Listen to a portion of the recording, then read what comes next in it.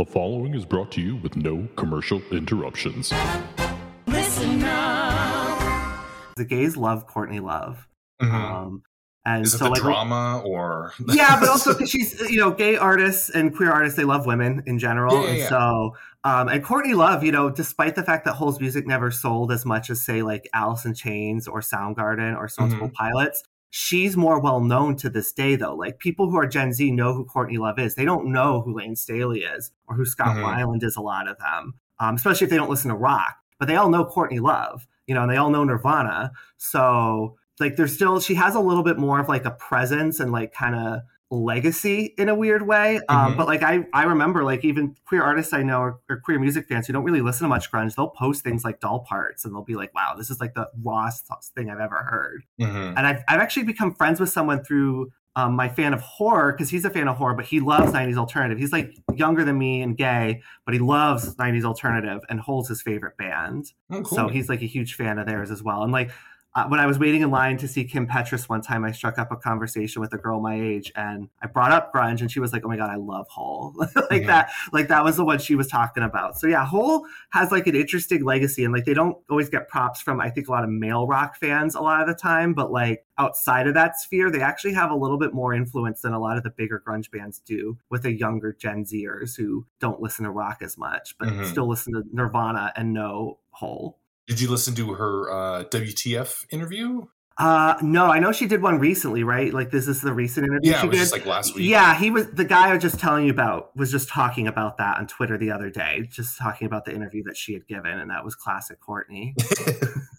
And also, I'm a huge Madonna fan. Like, I'll get into that. Like, she's a huge influence. And, like, I love that MTV 95 post-show interview where Courtney Love, like... it wasn't in, like, New Year's something like that? And no, it was the 1995 MTV VMAs where Hole performed Violet and Madonna won for Take a Bow. And then she's talking with Kurt Loder about, like, her upcoming, like, Something to Remember collection. And then Courtney Love starts throwing compacts at her.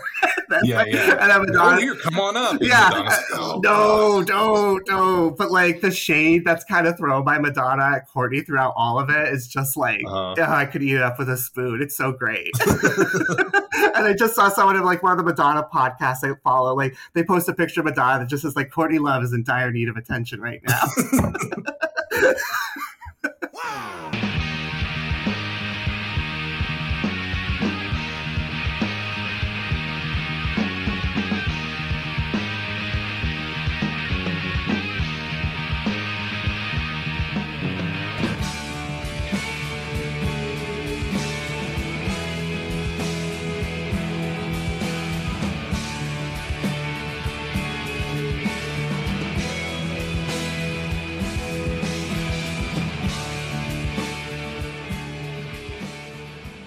Welcome back to the Better Band Podcast. This is Brandon, of course, here to talk about The Lost Dog Brother with guest Dougie Style, Doug Evasick. Hello, Doug. Hello, thanks for having me. Oh, it's good to have you here, a first-time guest. So that means before we break off and talk about anything Pearl Jam, well, anything related to this song, I need to ask you a question. Okay. When did you first hear of Pearl Jam? So Pearl Jam is one of those bands that I think I heard of before I actually heard their music. So, I was a kid in the early 90s. I didn't really listen to music on my own besides what was on like Disney soundtracks and my parents listened to, which was like a lot of 80s yuppie stuff. So like I grew up on like a lot of Billy Joel, Steve Winwood, the Moody Blues, the Police, Gloria Estefan, John Mellencamp, Richard Marx, that kind of stuff. But Pearl Jam was one of those bands, and it's something that I kind of bring up to people. It's easy to forget now. They were the bigger band at one point than Nirvana, and you kind of see it because so many TV shows and movies back then referenced Pearl Jam. So even if I hadn't heard their music, that was a name I started hearing frequently because they're mentioned in Clarissa Explains It All. They're mentioned in an episode of Are You Afraid of the Dark, where this girl wants to go see Pearl Jam and not spend the birthday with the dead old lady ghost in her apartment, which fair to her. Like, you should go see Pearl Jam. It's the Versus tour. But, you know, they're also referencing like Frasier and Wings and The Simpsons and Can't Hardly Wait and Sliver. And so, like, that's a name I had heard of, but I just didn't know their music well. I got into pop music around 97 thanks to the Spice Girls, because I am gay and I do love my pop girls. And so I remember hearing Say You'll Be There, loving it, getting that on cassette. But that was my gateway drug into pop music addiction. So I started listening to radio and watching MTV every day. And so it didn't take long till Pearl Jam kind of came up on MTV. I remember that like the Jeremy video was something they were still talking about. And then I remember the video came out for Do the Evolution in 98. And I remember taping that off MTV because I used to tape videos off of MTV back then, kids, before you could just watch them on YouTube. Whenever you wanted. So I remember, I thought the video was so cool, so I taped the video. So that was kind of like the first Pearl Jam song I was probably a little bit drawn to, but I just taped the video. I never bought the album or anything. And then, of course, summer 99, Last Kiss came out, and that was inescapable. So we all heard that song every day that summer. And then I just remember like going to the CD stores and seeing in 2000, 2001, like all those live albums that they were putting out at that time. And I was like, damn, this band has a lot of live albums. And then I started getting into alternative rock a little bit more directly than pop music around the beginning of the aughts. And that was because of Stone Temple Pilots, actually. And Sour Girl, the music video, really caught my eye that summer, I remember. And then I really loved the song. And then for Christmas of 01, I eventually got Purple by Stone Temple Pilots, and I started listening to it all the time, and I just kind of fell in love with it. And then, as we were talking about a little bit before the show, you know, I kind of got to 2002 and realized I didn't really like much of anything that was happening in pop music anymore, or rock music for that matter. And so I started looking back more, and I started listening to rock radio more. And I remember I was in my photography class in 10th grade, and we had the dark room, and we used to have the radio on in there. And I remember standing outside the dark room and hearing this song, and that song was Even Flow by Pearl Jam. And I remember really liking it and kind of recognizing it, hearing it maybe from like, because I'd seen it VH1's Behind the Music on 92 and 94. And so I started looking up Pearl Jam more, and eventually like summer of 2002 is really when I got into grunge. And I remember I woke up one morning and went downstairs and went on the website Opinions. I don't know if anyone remembers that site anymore. And I just looked up all the grunge bands and read reviews. And then that summer I bought 10. And then within the fall, I bought Versus. And then I bought Riot Act because that had just come out. And I remember hearing I Am Mine on the radio. And then for Christmas, I asked for the rest of the albums. And so by the end of 2002, I had every studio album by Pearl Jam from 10 through Riot Act. And what year was that again? About?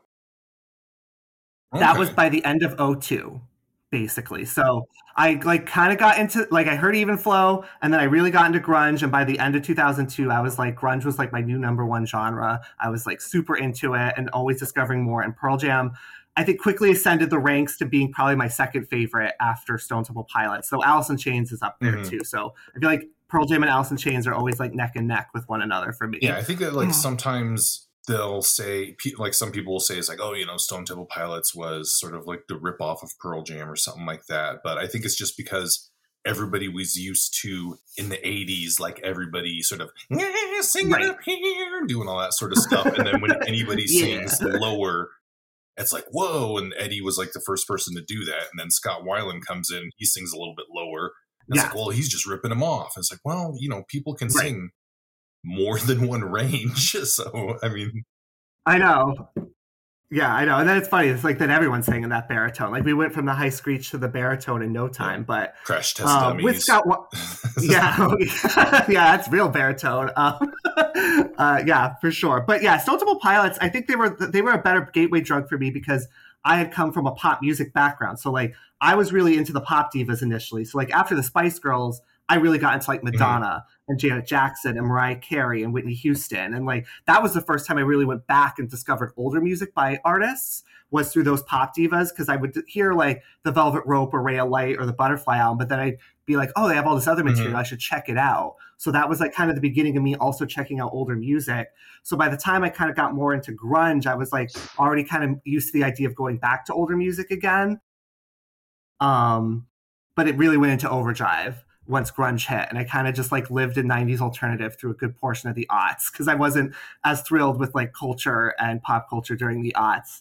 And the 90s just seemed a lot more Yeah, I think Alluring. that's probably one of the only sort of good things now about like everything sort of being available and stuff. Like that's pretty easy, so that you don't have to like, okay, I gotta figure out where my closest record store is, or I guess Walmart or something. But they're not going to have everything, and try to dig through Yeah. stuff and find things. That's also, yeah. But that was also like the height of like the UCD bins, like the bargain bins. And so like that's where I'd find a lot of these albums. And I do some like digging. I remember like one birthday I got $20 from my brother, and I ended up getting 5 CDs with that from the used bargain bins, so, like all 90s. Like got Sponge's album for 99 cents, Rotting Pinata, got like Dishwalla's album for $2, got What's the Story, Morning Glory for like $6. Like that's like when I would go to like Newbury Comics or Strawberries, which eventually became an FYE that was near me. Like I used to just go through those back bin of like used CDs all the time. And like, yeah, I could get like a bunch of CDs for a lot cheaper. And also summer 2002 is when I started working part-time. So I started getting income and cash, and we had a record store in Newport, and I used to work at the Newport Marriott, and I would wait for my dad to take me home. So I would go to that record store a lot and buy things. I remember that summer I bought like the DVD music video compilations for Alice in Chains with Music Bank and the Smashing Pumpkins one as well. I bought like both of those there, and I used to watch those like every morning before like school, all the time.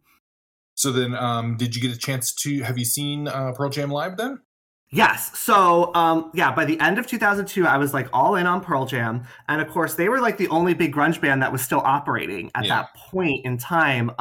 We started getting the super groups like Audio Slave and Velvet Revolver. So Chris Cornell and Scott Weiland were kind of back on rock radio, but with different bands. And of course, this is when Alice in Chains was deep into inactivity, and Lane had just died, basically. So there was like no hope that was coming back. Kurt had been long dead. Screaming Trees had broken up even at that point. So Pearl Jam was like the only game in town. And I remember when they announced the Riot Act tour, I really wanted to go. And it's like kind of right before everything was digital. So that music store I was just telling you about in Newport, I remember going with my dad and waiting in line to get tickets for the Riot Act tour with him. And I went with my friend to see it. And that's like just when I got my license to drive and everything too. So that was like the first concert I drove to myself and went without my parents, like fully. Like I'd seen Britney Spears by myself once before my dad dropped me off. And that's actually at the same place, funnily enough, where I saw Britney was the first time was the same place I also saw Pearl Jam the first time. It was for the Riot Act tour, and I bought a Riot Act shirt there. And I still have that shirt. It's very raggedy, a lot of holes in it, but it still exists. I loved it. And that's the show where I really gotten to go. That was like the second song they performed live, and I remember just being blown away by that one on stage. And then the second time I saw them was 2006 when they were touring behind the Avocado album, as it's sometimes referred to. And I saw them at the Fleet Center at the time in Boston. So it was a bigger venue. And that was another great show as well. But they were like the only band you could see at that time. And then I think by the late 2000s, when everyone started getting back together, I haven't seen Pearl Jam live again, and I really want to. But I think part of that was like, well, now I can see Stone Temple Pilots. Now I can see Soundgarden. Now I can see Alice in Chains. Like I was starting to see all those other bands more, and also realize like my window of opportunity may be slim. So I have to take it while I can. And good thing, because, Chris Cornell and Scott aren't here anymore. So I was able to at least see those bands with those frontmen during the late aughts, early 2010s, before they passed away tragically. So then, where did you see them in 2003? So I saw them. It was like in Massachusetts. It wasn't in Boston. It was it Mansfield? Like, yeah, and it was like an outdoor setting basically. And like I said, I'd been there to see Britney once before. Eventually, I would see Stone Temple Pilots there with Filter and Everlast at like the River Rave in 2008. And I also saw 311 with Snoop Dogg there with my brother. But yeah, it's the first time I saw Pearl Jam. It was like called the Tweeter Center at the time, I think. Yeah.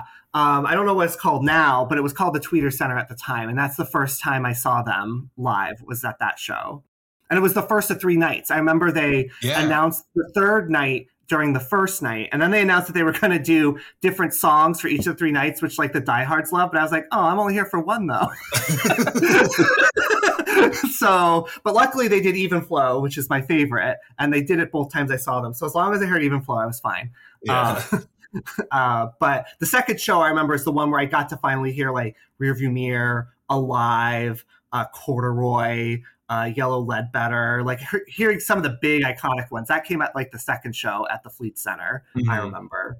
So, but I still haven't heard them do Jeremy, Daughter, or Better Man live. Yeah, those are. I think this past tour they broke out a lot more into the older sort of hits and stuff like that. I think that's mostly just because they hadn't like played like in 3 years because of COVID and stuff. So it's kind of like, Sure. oh, you know, let's make sure everybody hears the songs they want to hear. And next tour we'll, I don't know, maybe get back to just doing weird, wacky stuff and everything. Yeah. So like I said, I saw them in 06, and then 09 kind of turned out to be a pretty good year for Pearl Jam, I think. And I think that kind of leads us into the song we're getting to here in a second. Yeah, but like, that's the year they dropped both Backspacer, which had the Fixer, which that in some ways was like, people loved that song. I remember someone I was working with at that time being like, that's their best song since Even Flow, they said to me. Like, and I remember my mom liked it, and the video was all over VH1 at the time, and like Rock Radio was playing it, and it was like a really big deal. But it had come also after Brother, which had ascended to #1 on the alternative rock chart, even though it's like a song from 91, which just proves like how much people still love 10, that they could like just release an outtake from 10 and it could still go #1 on the alternative rock chart.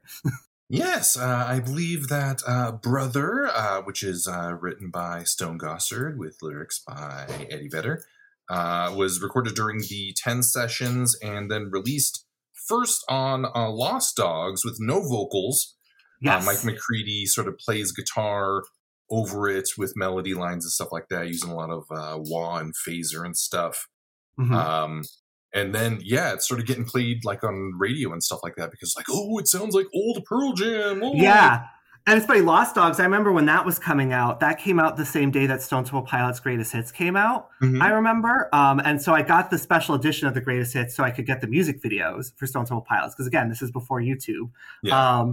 So I remember I went there and I bought that and Lost Dogs the same day as one another when they came out. And I did gravitate to quite a few songs on there, but the instrumental Brother I didn't, just because it was an instrumental. So I kind of forgot about the song when the lyrical version dropped, but I remember hearing it on rock radio and just being like, oh my God, this sounds like 10 era Pearl Jam. I was like, this sounds like it could be next to Even Flow and Alive. And I remember I called my brother about it because I wanted to talk to him and just be like, you know, I heard Brother by Pearl Jam and it just reminded me to call you. And it's a great song and it sounds like it's from 10. And then of course, quickly I learned, oh, it is from 10.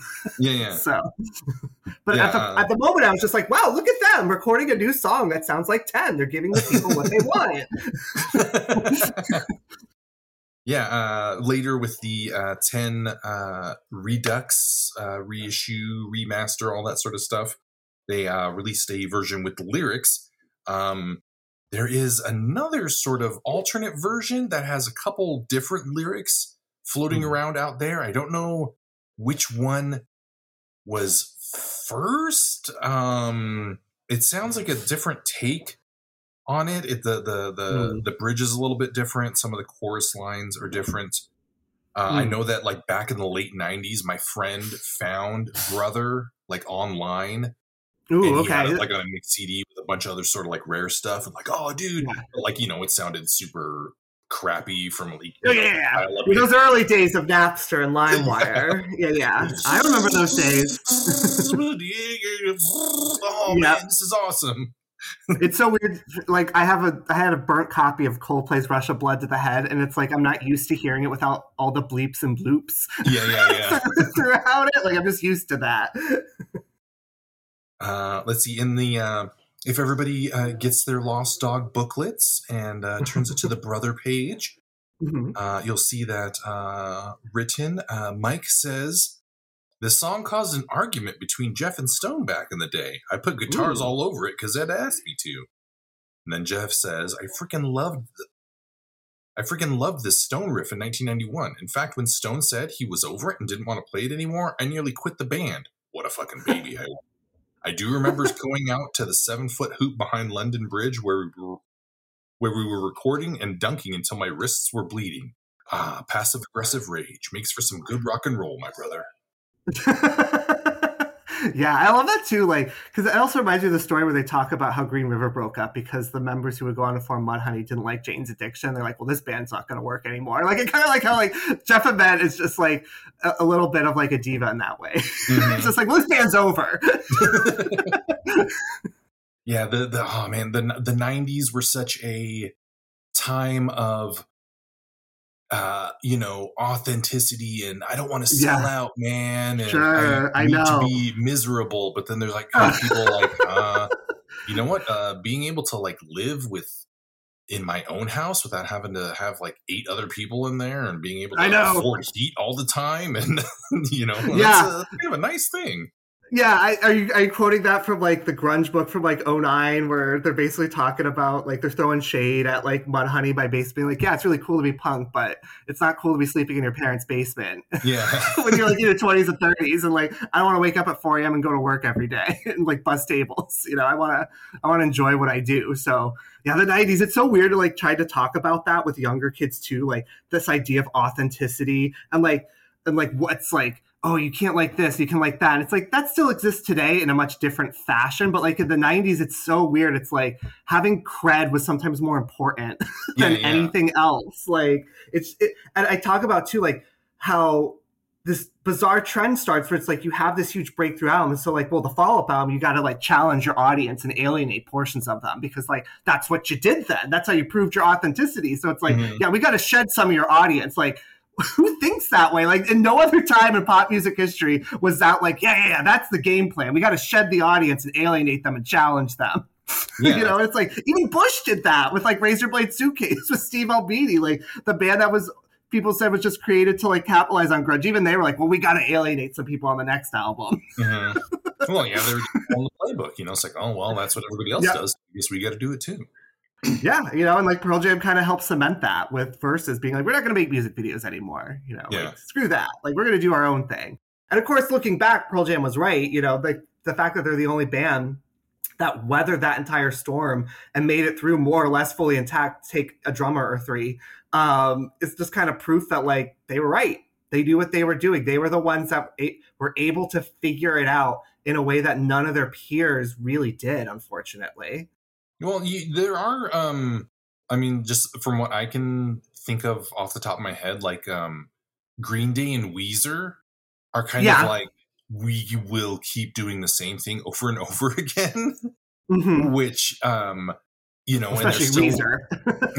And they're like, Weezer just like, it's like, I'm going to make a spreadsheet of lyrics and riffs and put them together. Weezer's one of those bands where like I honestly actually think their only great album is the Blue Album. I love that album from start to finish. And I think The World Has Turned and Left Me is their best song. But like I don't even think Pinkerton's that hot. Like people like love Pinkerton. I'm like, it's okay. And then like the aughts, it's like each album had 1 or 2 good singles, but that's about it. Like the rest of it's garbage. And then after that, I like just dropped off completely. Like I haven't listened to like the last 5 or 6 Weezer albums at this point. There's like a new one every 6 months. So it's easy to fall behind with Weezer pretty quickly. But yeah, it's really just like the Blue Album that I care about with them at this point at time. Where Pearl Jam, I do listen to a lot of their earlier stuff the most, but I do listen to like all their stuff at some point, especially when I get into big grunge modes and whatnot. Like I'll dig deeper into like Binaural and like No Code and Yield. And like I said, Riot Act I've always had like a soft spot for, maybe because it came out when I first became a fan. So I've always kind of liked a lot of deep tracks on that, like You Are and Can't Keep and Green Disease quite a bit. Yeah, because Pearl Jam, like each album is sort of like, oh, I'm in the mood for this. I'm in the mood for this. So you can put on a different album and be given a different experience where like you were saying, like you didn't like Pinkerton that much or something like that. I think like a lot of sort of weird hardcore fans are like, oh no, Pinkerton's their best one, where kind of that was the one where they did something a little bit different. Right. And so that's the one that people are grasping onto. Yes. And then like everything else are like, oh, well, let's just try to do the same thing over and over again to try to be popular and everything. Right. And Green Day, I think like one of their most popular ones is American Idiot or something. Mm-hmm. And I think that one they tried to do a little bit something different there. Mm-hmm. And then everything else is kind of like, oh, well, we got to be, punk and everything. And, Billy Joe is still dyeing his hair black. And it's like, well, who the hell are you kidding? But Green Day's interesting because, like, I would argue that after Pearl Jam and Nirvana's Nevermind and 10, I think Dookie is the third most influential album of 90s rock. And, like, it pretty much created emo and punk pop. And, like, Green Day has a lot of cultural cachet with, like, millennials and Gen Zers in a way that, like, a lot of grunge bands besides Nirvana don't have anymore. So, like, there's something about Green Day that really reaches over to a younger audience, I've noticed. And American Idiot was just, like, I was surprised by how huge it was at the time. Not because I didn't think it was good, but because it was just, like, I didn't think that they had that kind of comeback in them. And then it became, like, the biggest thing they'd ever done since Dookie. And it really did bring, like, a whole nother generation of fans into their fold, which I think has helped them become one of the last real iconic rock bands around, like Pearl Jam. Like, everybody knows who Green Day is. Everybody knows who Pearl Jam is. Everybody knows who the Foo Fighters are. Everybody knows who the Red Chili Peppers are. But, like, after a certain point, like, not everybody knows who Cage the Elephant is. Not everybody knows who Silver Sun Pickups are. Not everybody knows who Death Cab for Cutie is. Like, you can bring up those bands and people who don't listen to rock radio, they don't know who you're talking about. But, like, Pearl Jam is still a name that, like, when you bring them up, people are like, yeah, I know who that band is. Yeah. Let's see, back to Big Brother, just Brother, which I guess is just Brother. A could be seen as a reference to Big Brother from the novel 1984 by George Orwell. I can believe that. Yeah, sort of signifying a surveillance state and everything, which is kind of prescient, kind of bad or kind of prophetic, I guess, maybe in a way before the Patriot Act and everything. But I mean, that's sort of inspired by sort of the surveillance culture and CCTV in England and everything like that going on. Well, that was before then even, but in like the 80s and everything like that. It could also be sort of, I think, like, because lyrically, where's the lyrics? It could be sort of seen as possibly also like family drama too, because chorus, little sister, you and me can rise above. Yeah, and we know Eddie's got a lot of family drama, so yeah. I believe that as well. So for sure. Yeah, so I mean, thinking like maybe it could be related to like the Alive Mama San trilogy sort of thing. Like maybe it's like the same family or something, or I could hear like, that. That brother could be the guy who grows up to being alive in Footsteps and stuff. Yeah. Or Once in Footsteps. Yeah, maybe it's a prequel, to all that. Yeah. I can buy that. You mentioned you have a brother? Yes, I have a younger brother who's 4 years younger than me, and eventually my obsession with 90s alternative would eventually wear off on him as well. The band he got into the most was 311. I remember when I brought home their greatest hits my freshman year of college, he fell more in love with them than me. So that became like his favorite band, and he likes a lot of funk and like slap bass stuff. So like he got really into like Incubus and the Red Hot Chili Peppers. He also really likes Tool. But of the grunge bands, his two favorites are Soundgarden and Alice in Chains. But he likes Pearl Jam and all of them too. So he has never seen Pearl Jam live. I've taken him to see Soundgarden, Stone Temple Pilots, Alice in Chains. I took him to see 311. I've taken him to see Jane's Addiction with 9 Inch Nails. And we've seen a lot of other rock bands together, but I've never gotten him to see Pearl Jam. And I keep meaning to him, like, I got to take you to see them. I was like, you got to see Pearl Jam. Like, you do. You got to at least see them once live at some point. But yeah, I've just never gotten around to that with my brother. So it's on the bucket list. Yeah, I have 2 younger brothers, and we grew up in the late 80s, early 90s. So it was a lot of latchkey. Oh, you're old enough to watch your siblings, so make sure they don't fight, and and or set too many fires to things. And it's kind of like, oh man, this is kind of, I'm a kid, I'm not a parent, I'm not supposed to be doing this stuff right now. But that's the way things were. But let's see. Yeah, they first played the song on February 7th, 1991. It was like their 8th show. Okay, yeah. Or 7th or 8th show. And it was like the same show where they debuted Garden as well. Which I love. That's actually one of my favorite deep cuts by them, especially off of 10. Like outside the trio of hit singles, that's probably my 4th favorite song off of 10. I love that like intro, which apparently Creed does too, because they've used that intro to their songs at least 4 or 5 times. Yeah, and then they didn't play it for years and years until 2009. Yeah, that is a long time. Back out again. Yeah. Love that one though. Yeah, it is very. You listen to it and you're like, oh yeah, this is like early Pearl Jam. It's got just kind of like the groovy sort of riff, and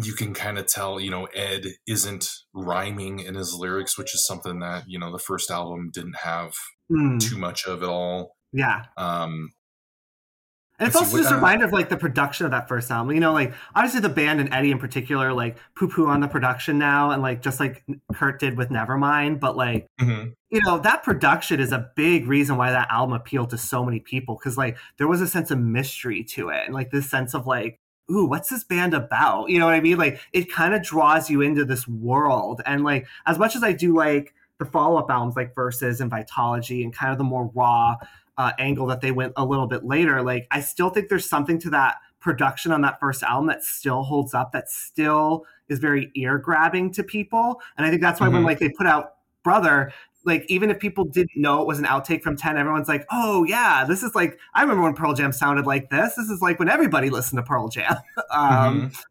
So I still think that first album's production is great, and I think that the band like kind of craps on it unnecessarily at times. So then what do you think about the Redux? I don't really care for it. I know some fans do like it more because it's more what like the band says they want now. And it's probably closer to maybe what the band sounds like live, for sure. But no, I'm a purist. I'm all about the production of the first album. I don't even like the re-recorded version of Even Flow that's used as like the single or music video. Like I still prefer the album version from the original production for 10 for Even Flow as well. So yeah, I'm a purist. I'm definitely more about the original production. Let's see. What sort of where do you think the lyrics in the song kind of go? Do you think it is sort of like more like a family drama, or do you think it is sort of like a Big Brother government sort of? I mean, the early Pearl, like I feel like early Pearl Jam was a lot more like family drama and a little bit more personal in a lot of their lyric writing, and it was more, I think, of almost about like personal tragedies than like global tragedies as they try to tackle later in their career. So it almost seems like that could be it. But I know that they worked on the lyrics over the years. And so like they could have added a little bit more later that maybe is a little bit more like broader in general. But because it's from 10 and it's so directly tied to 10, I'm more apt to think that it's more about family drama and probably connects closer to something like the One's Footsteps Alive trilogy than maybe the more overtly political stuff that they would try to do a little bit later.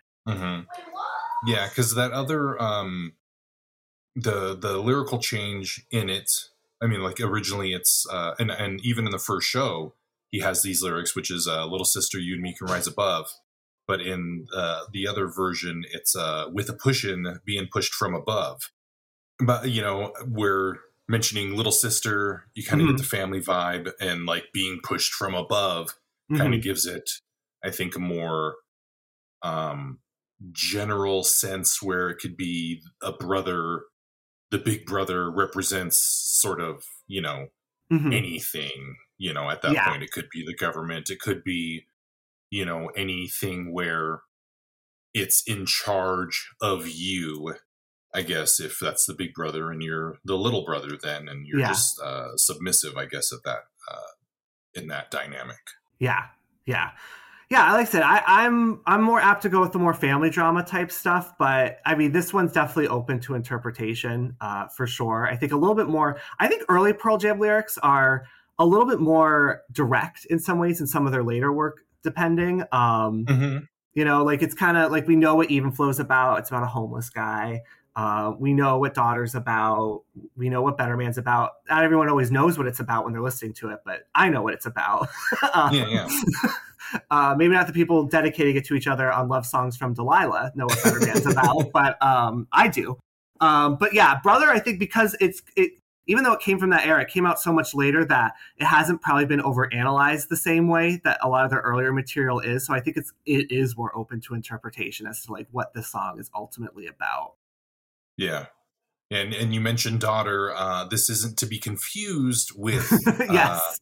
Daughter, which was originally going to be called Brother. Oh, okay.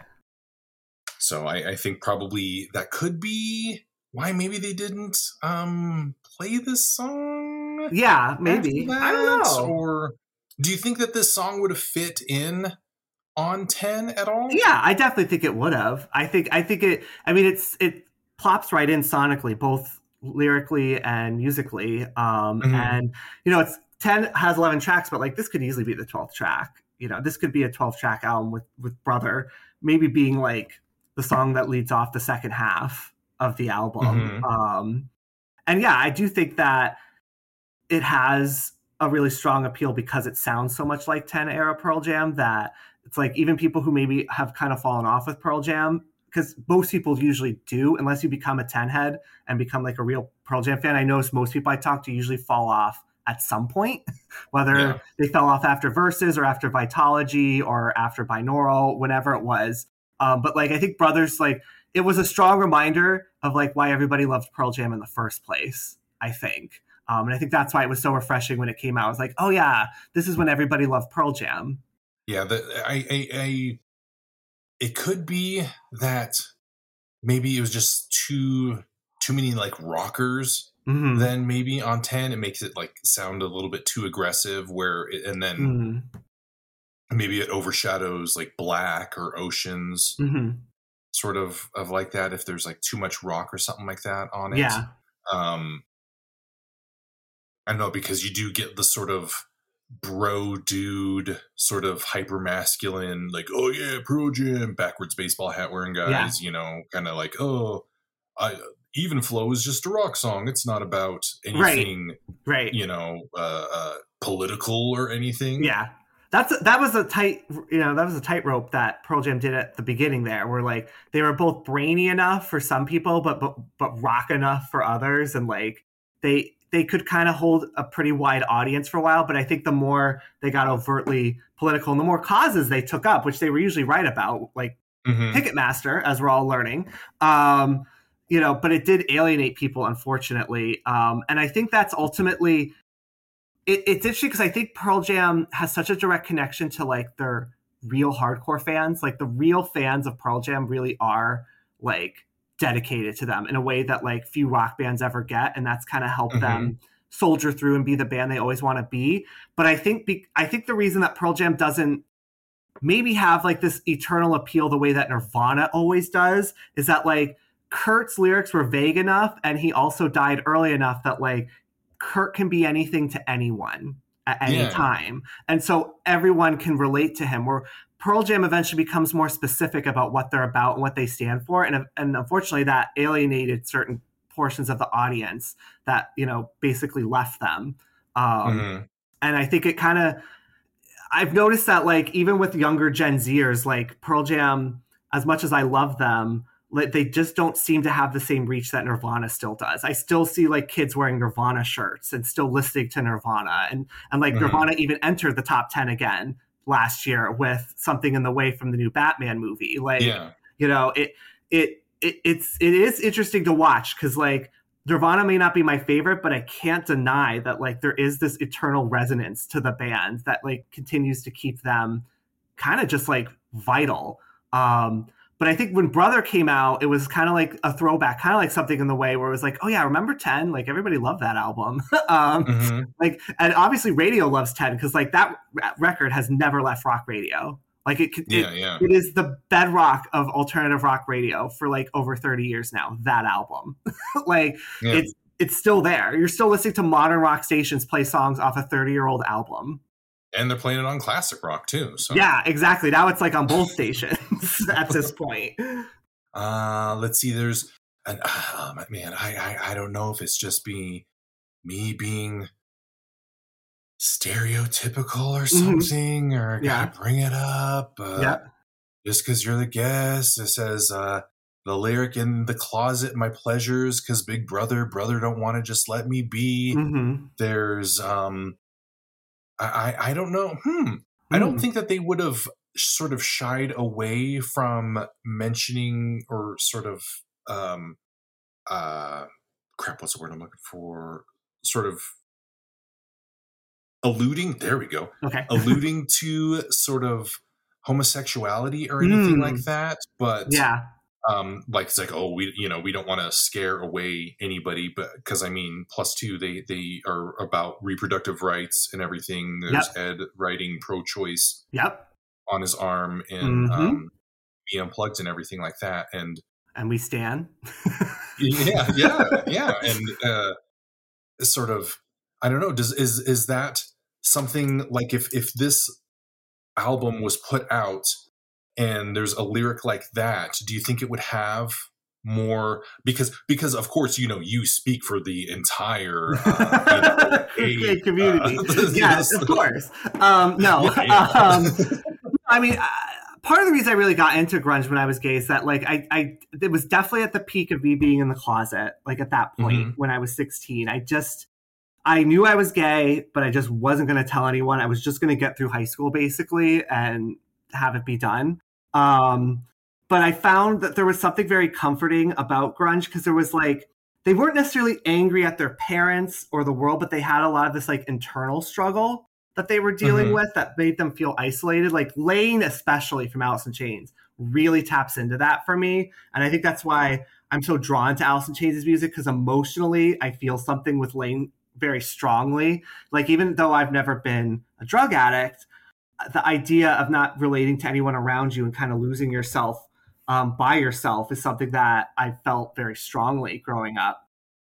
Feeling you always have something to hide, something you can't let other people know about. Right. And Pearl Jam's, their music, I've always said like Pearl Jam really speaks for victims a lot of the time in their music. They talk about people who are sexually abused, who are physically abused, who are kind of like left behind in society. And I think that was the thing about Pearl Jam. I think Pearl Jam, more than the other grunge bands, had the most compassion for their audience.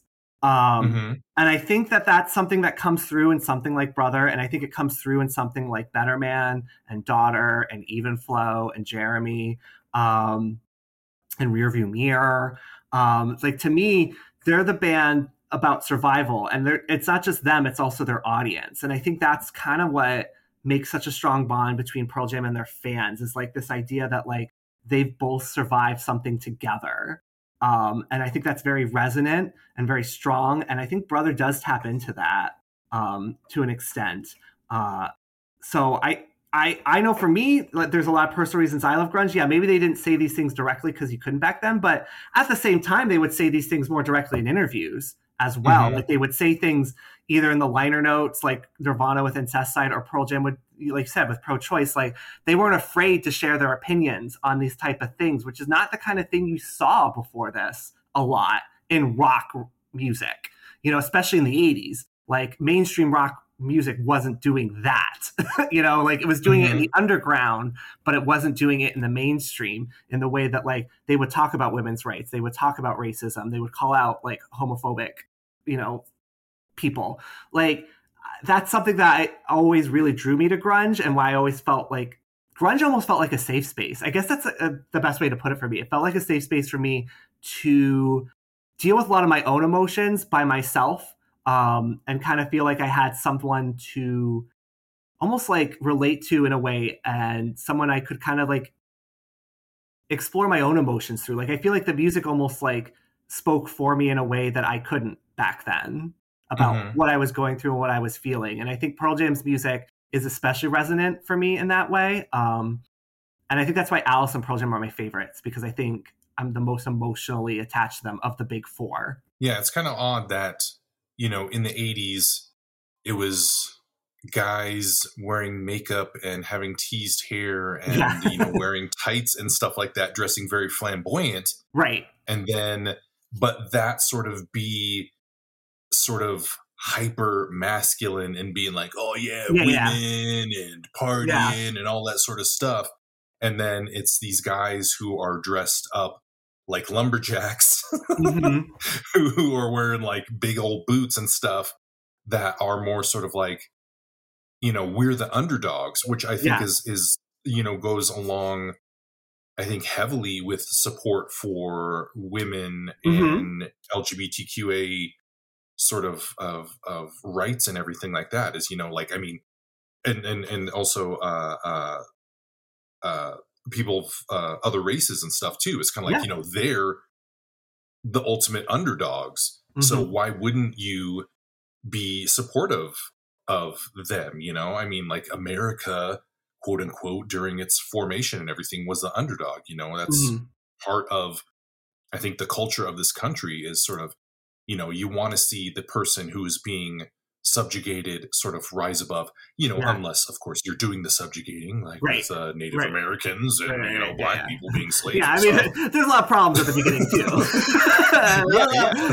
There's a lot of problems in the bedrock, but... but I think, like, in the 90s, that was coming, that was being sort of, you know, let's give the underdogs a chance. Let's give, you know, the people who aren't in the limelight sort of a leg up. Yeah, I mean, that's why I find those 5 years so fascinating. Like, to me, like 91 to about 97, like, basically from, like, Nevermind and 10 till the death of, like, Lollapalooza and, like, Radiohead's OK Computer. Like, that kind of era is just, like, it's an era that will never really happen again. It's just one of those things where it's like this weirdness kind of came out of left field and it redefined what, like, popular music and fashion and youth culture was for like a couple years in a way that was like anti-capitalism, like conformity, but also, like you said, like for the underdog and for the people who felt like they were voiceless or didn't have voices, and like rock music kind of being used again in a way that hadn't been used maybe since like the 60s.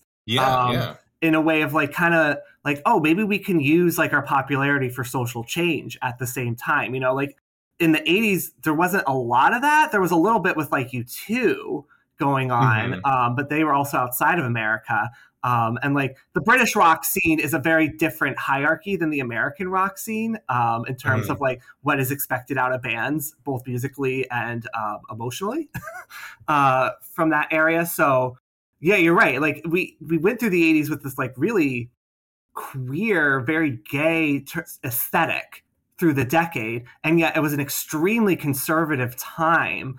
And it was also the spread of the AIDS epidemic and like national leaders doing nothing about it. And so it's kind of this weird juxtaposition where 80s music feels very gay on the surface, but underneath it's very conservative and conformative.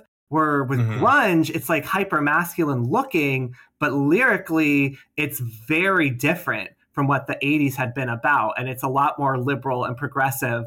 And I think sometimes even fans of those bands miss just how liberal some of those bands are in retrospect. I think sometimes that gets forgotten in a way that can be frustrating for me, because it's like, no, these bands are super liberal. I don't understand why you don't see that. Like it's clear from all the interviews and everything that Pearl Jam and Nirvana and whatnot were super liberal. But yeah, like just the fact that like, I think that was some of the first times, like seeing him write pro-choice, like kind of seeing bands like talk about like political stuff that like you'd be afraid to talk about before because it would alienate people, but you didn't give a shit back then. And that was kind of refreshing about that era, was that it felt like people like Eddie Vedder and Kurt Cobain had no filter. And like that was what was refreshing about that era, was there was no filter for a while. And then it felt like there was a filter again during the aughts in a lot of ways. Or then it was just like things that were more problematic, like using more like gay slurs and rap music at the time. And also like some of the toxic masculinity seeping back into post-grunge with like Puddle of Mud. Which is why like I've never been like a fan of some of those bands in general. Like they sound like they sound like the early 90s, but like they miss the point lyrically completely. So it's not really the same in my opinion, a lot of it. But yeah, it was a magical era, and Brother kind of just reminds you of like the magic of that era. I think that's a good place Yeah. to wrap up, bringing it back and all that sort of stuff. Dougie style, if you will. Yes. Let's see. You are out there. I found you online, and Yes. you have quite a presence. Why don't you let people know where they can find you and what you're all about and everything? Yes. So I have a blog, the Dougie Style Club. It's DOUGYSTYLE Club, one word. Put the links in the notes. Yes. And it's basically a gay man's take on popular music. I just talk about music from any genre or era I feel like, but I just always do it through a queer lens. And it's kind of half music critique, but also half like almost diary of like my life growing up as a queer kid and what music really meant to me. So I've written about everything from pop divas to classic rock to new queer artists. But I did this year, which is probably how you discovered me, I did a 25 article series called Gay for Grunge, where I really went through all the major bands that meant a lot to me growing up in high school and college and beyond. As a queer person, I've written 3 articles for Pearl Jam in there where I talked about them, but also did separate countdowns for the early 90s and for their later career. But I've also talked about Nirvana and Soundgarden and Alice in Chains and Hole and Garbage and Smashing Pumpkins and Stone Temple Pilots and Bush and Collective Soul and what have you. So if you want to hear me talk more about grunge, you can head over there. I'm also on Twitter at DougieStyle4, the number 4. I'm on Instagram at Douglas Evasick, but parentheses Dougie Style. And I do have a Facebook group, the Dougie Style Club, that you can join, where I post all my new articles as well as playlist updates, because I also have a playlist on Spotify, Dougie Style Club. It's updated every month. It's mostly new queer music from independent artists, so it's a little different. But if you do find me on Spotify, you will see I'm a playlist fiend, and I have playlists for grunge. I have playlists for all the grunge bands, but I also have playlists like I have timelines for 90s alternative where I do everything chronologically from like 90 through 99. I'm really into that in general, timeline playlists. So if you want to experience the 90s from start to finish for alternative rock, you can find my 90s alternative timeline playlist on there too. All right. Thanks a lot for coming on. It was real good talking to you, man. Well, thank you for having me. As you can tell, I like talking about grunge. So any opportunity I have to talk about grunge, I will take it. Heck yeah.